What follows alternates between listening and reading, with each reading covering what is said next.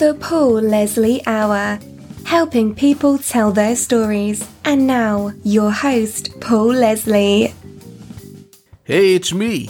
Hi and welcome. Thank you so much for joining us on another episode of the Paul Leslie Hour.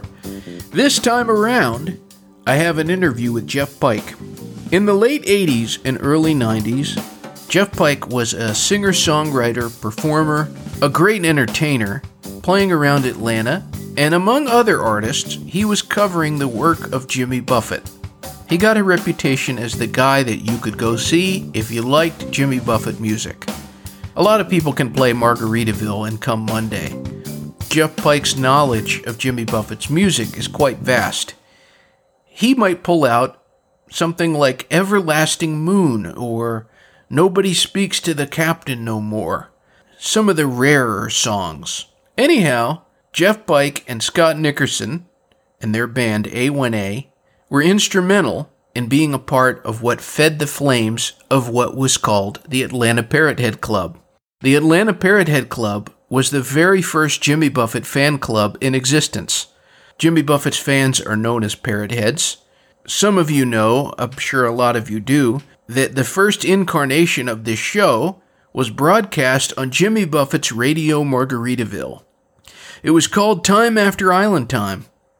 Something else you might want to know about Jeff Pike: when I had a dream of doing a radio show, he is the guy who said, "I have a studio, I'll help you." We had a lot of fun together. I've done a few interviews with him, but this one in particular focuses in on Jimmy Buffett and the Atlanta Parrothead Club. Let me know what you think, and Jeff, you'll always be my friend. I love you, buddy. We're here in Atlanta, Georgia, the birthplace of the very first Parrothead Club, the Atlanta Parrothead Club. I'm sitting down with Jeff Pike, the front man for A1A, the official and original Jimmy Buffett tribute show, and he's going to talk to us about the early days of the Atlanta Parrothead Club, from even before it was called the Atlanta Parrothead Club, the group of music fans that were brought together by the magic of the music. Thank you very much, Jeff Pike. Yeah, it's my pleasure, Paul. Tell me about the early days when you were playing music and you began to play many Buffett songs. That really goes back to 1978, but I won't go that far back. I think you probably covered that before when I was on Tate. The period in question, I'm guessing, is around 1988 or 89 when the birth of the first Parrothead Club came about. So it dates back with me, say, the summer of 1988. I came back from the road of being in a rock and roll band for a few years, and I was getting my solo act back together to play around Atlanta and around the Southeast. I was playing lots of different venues, and I would take requests and learn songs, and many of those requests were Buffett songs, and more so Buffett songs than I actually had in my repertoire. I would learn those songs, and then I would learn the ones I really enjoyed from the albums that I purchased to learn the songs from. And I had a lot of people start to become interested in me playing Jimmy's music, and a little bit different atmosphere than how I do it now, or have been doing for quite some time with A1A. It was just myself. And over the course of about a year, I developed a residency at a club called Puffer Bellies in Atlanta, Georgia, and the Checkered Parrot as a solo act. And there was many people who came to see me just do those songs. And they were much like the Parrotheads of today, happy-go-lucky, fun-loving, community-oriented, just great people. But we didn't have really an official place to meet or to know what we're called. It was just, let's go see Jeff Pike play some Buffett music. And that's pretty much what it was like until we found out about the Atlanta Parrothead Club through Scott in the summer of '89. What was it about Jimmy Buffett's music that you identified with as an artist? When I first heard Jimmy's music, it was in 1978. I heard the album You Had to Be There. I'd just really gotten into acoustic music through Dan Fogelberg. I'd been a rocker most of my life up until that time when I was like 16, 17. And the acoustic side of his music and his songwriting and the fun he seemed to have on stage at the time really attracted me at first to Jimmy Buffett. I heard that album You Had to Be There, and it was a different experience for me. It was an acoustic-based album, roughly, and he was having a heck of a lot of fun, and he was a great writer besides. So there was entertainment value as an entertainer, and the artistry of writing, and a good band, and an acoustic guitar. Like I said, I hadn't played in a long time because I was an electric guitar player for most of my youth up until that time. Later on, when I got into all of his other albums, his writing is what really attracted me to his music. It was different. It had a different style, a different approach, a different lyrical approach to life. I loved his voice. I always loved the way he sang, and that was part of it, I suppose, in a nutshell. When did you first become aware that there was an Atlanta Parrot Head Club? It was the summer of '89, and I wish I could find this guy because he's disappeared off the planet. He was one of the people that came to see me throughout the summer of '88, early '89 when I was getting my act together. His name was Chris Norton. It was a Friday night at Puffer Belly's, and it was totally packed with people there to see me doing the Buffett stuff. And he said, "Jeff, come here, I got something I want to show you." And he cut out this little tiny ad that Scott talked about that he had placed in the Creative Elephant magazine. And I wish I still had it. It'd be a great collector's item now. And he said, "This guy is starting a Parrot Head Club for Buffett people, and I thought you might be interested." I said, "Oh, that's kind of cool." So I called Scott up to try and get some, maybe get some work out of it. And of course, our friendship developed from there, and I joined the club, and that was in the summer of '89. And there was like 20 or 30 people involved in the club at the time. So it was very small. And it was just a bunch of friends who hung out. Like Scott said, we did a lot of things, a lot of community service work, just getting together, having fun, and it was nothing more than that at first. Scott mentioned that the atmosphere of the Atlanta Parrot Head Club then, granted it was 20 years ago, was quite different from what it is today. What did you think about the club?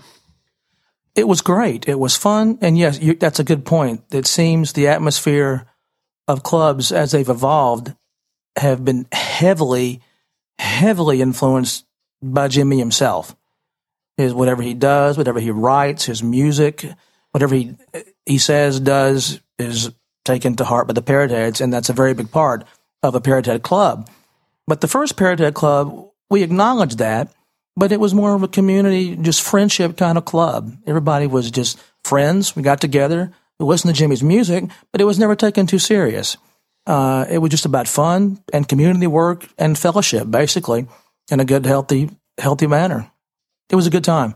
It was a great time to be a Parrot Head. What is your fondest memory of being around the Atlanta Parrot Head Club? The early years of the club, like 88, 89, 90, 91, 92, when it was still small, little shows like at Aunt Charlie's, we used to play, me and Scott, the parties with the club, when it was small, before it got really big. I mean, I couldn't even narrow it down to one. Just so many come to mind. Friends, fellowship, good times, going to the concerts. Tell us about April the 4th. On April the 4th, we're going to be celebrating 20 years of the Atlanta Parrot Head Club. And for many of those years, they've had anniversary parties, and you've been the background music to this. So you've witnessed a lot over these 20 years, and it's going to all come to a head on April the 4th. So tell us about that day. First, I can't believe it's been 20 years. It's just, when I sit and think about it, I can't believe it's been 20 years since all that happened. And yes, you're right. I was the background, and Scott and I were for many, many, many years for all those parties. And of course, there's a lot of different artists now. And we're celebrating that too on the 4th. It's going to have Scott and I together again. We haven't played together in a while. We played in Richmond, for a reunion show this past August. But it's going to be a little bit more than that. It's going to be he and I going back into time and digging out the old song sheets, and who knows, maybe the old clothes. well, if they'll fit. Very doubtful. But we're doing a show. It's going to be a lot of fun. We're going to have Jim Asbell, who was a local Atlanta Parrot Head favorite now, doing part of the show too as part of the VIP package. Then we're going to have Howard Livingston and Mile Marker 24. And we're going to top it all off with A1A with Nadir Shakur as the headline act. And it's going to be something you're just going to have to see to believe. It's going to be a very, very special evening. I'm really looking forward to it. It's one not to be missed. It certainly is going to be fabulous. I've had the chance to ask a couple people this now, and it's interesting to hear what everyone has to say. Obviously, Jimmy Buffett can't tour forever, or can he? But the question I want to ask here, what do you think is going to happen when he eventually sets his guitar aside and stops performing? What do you think is going to happen to the Parrot Head clubs? Like you and Scott, I don't think he'll ever quit. I'm a musician myself. I could never imagine quitting unless I absolutely had to.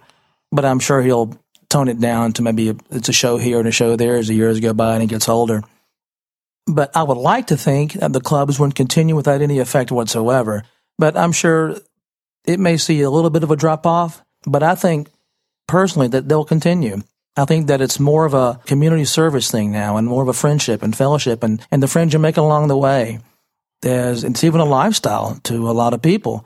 And while, yes, Jimmy's music is very important to this and to a lot of the Parrot Heads, I like to think and believe it'll continue with other trop rock artists. There's a lot of us out there and big artists like Kenny Chesney who can pick up the flame and take it forward. I think it'll continue. I really do. I have all the faith in it. All right, Jeff Pike, the last question. This broadcast is going out all over the world. What do you want to say to everybody that's listening in right now? Besides to be at Wild Bill's in Duluth, Georgia on April the 4th for the biggest show of the year, I would like to say thank you.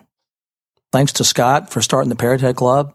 Thanks to all the friends and people who enjoyed my music way back then and now. All the people and friends we met along the way. We just got back yesterday from playing for the Sioux Falls Parrot Head Club in Sioux Falls, South Dakota, and they were a wonderful group of people that I haven't seen in a while, and they reminded me of just how fresh and honest and polite Parrot Heads can be. So I want to thank everybody for just being here, and come see us. Thank you very much for the words. I want everybody to check out AtlantaParrotHeadClub.org. Get tickets to April the 4th. See Jeff Pike, see Scott Nickerson, and see me. I want to see everybody. It's going to be a great time. Thank you again. Thank you, Paul. A boo-bop-a-ree, a boo-bop-a-shy, a gee-na-pa-tee-la-lock, seek-a-bop-boo, to-get-con, dig-it-bop-ta-go-leggy, ah-yeah, knock-a-shee-da-boy, suddenly walk-a-chee-along, take on some count, top-a-doodle-lee-ba-dee-ka-ba-tee-chee-chee-ka-mong, goodbye.